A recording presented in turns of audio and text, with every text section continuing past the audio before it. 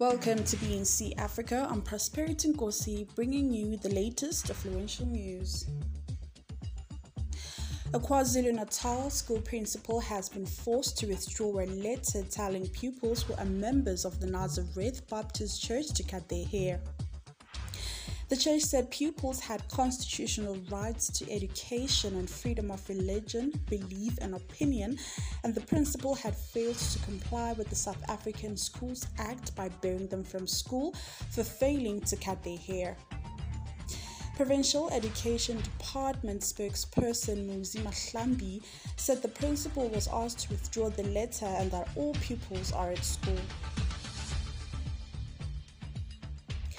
Meanwhile, in January, Stanza Bobabe Secondary School, based in Mamelodi, implemented a policy, as stated in Section 7 of its 2023 Admission Policy Prospectus, that requires pregnant learners to stay home until they have given birth, unless their parents can come to school daily and look after them.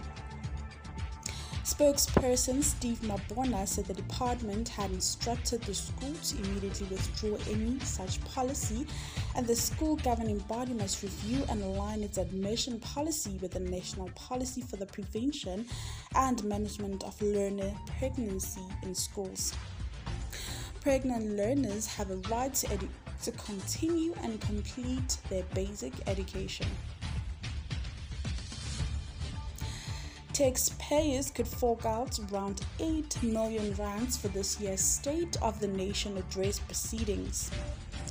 This year's SONA, like in 2022, will be hosted at the Cape Town City Hall, with more than 400 people expected to attend the annual event on Thursday evening.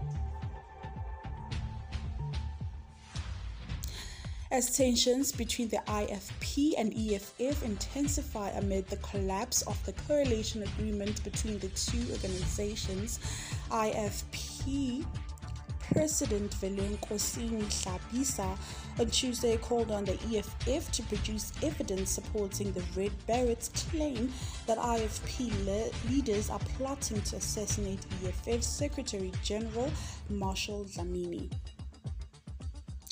Those are the news for today. Thank you for listening to BNC Africa. I'm Prosperity Nkosi and I thank you.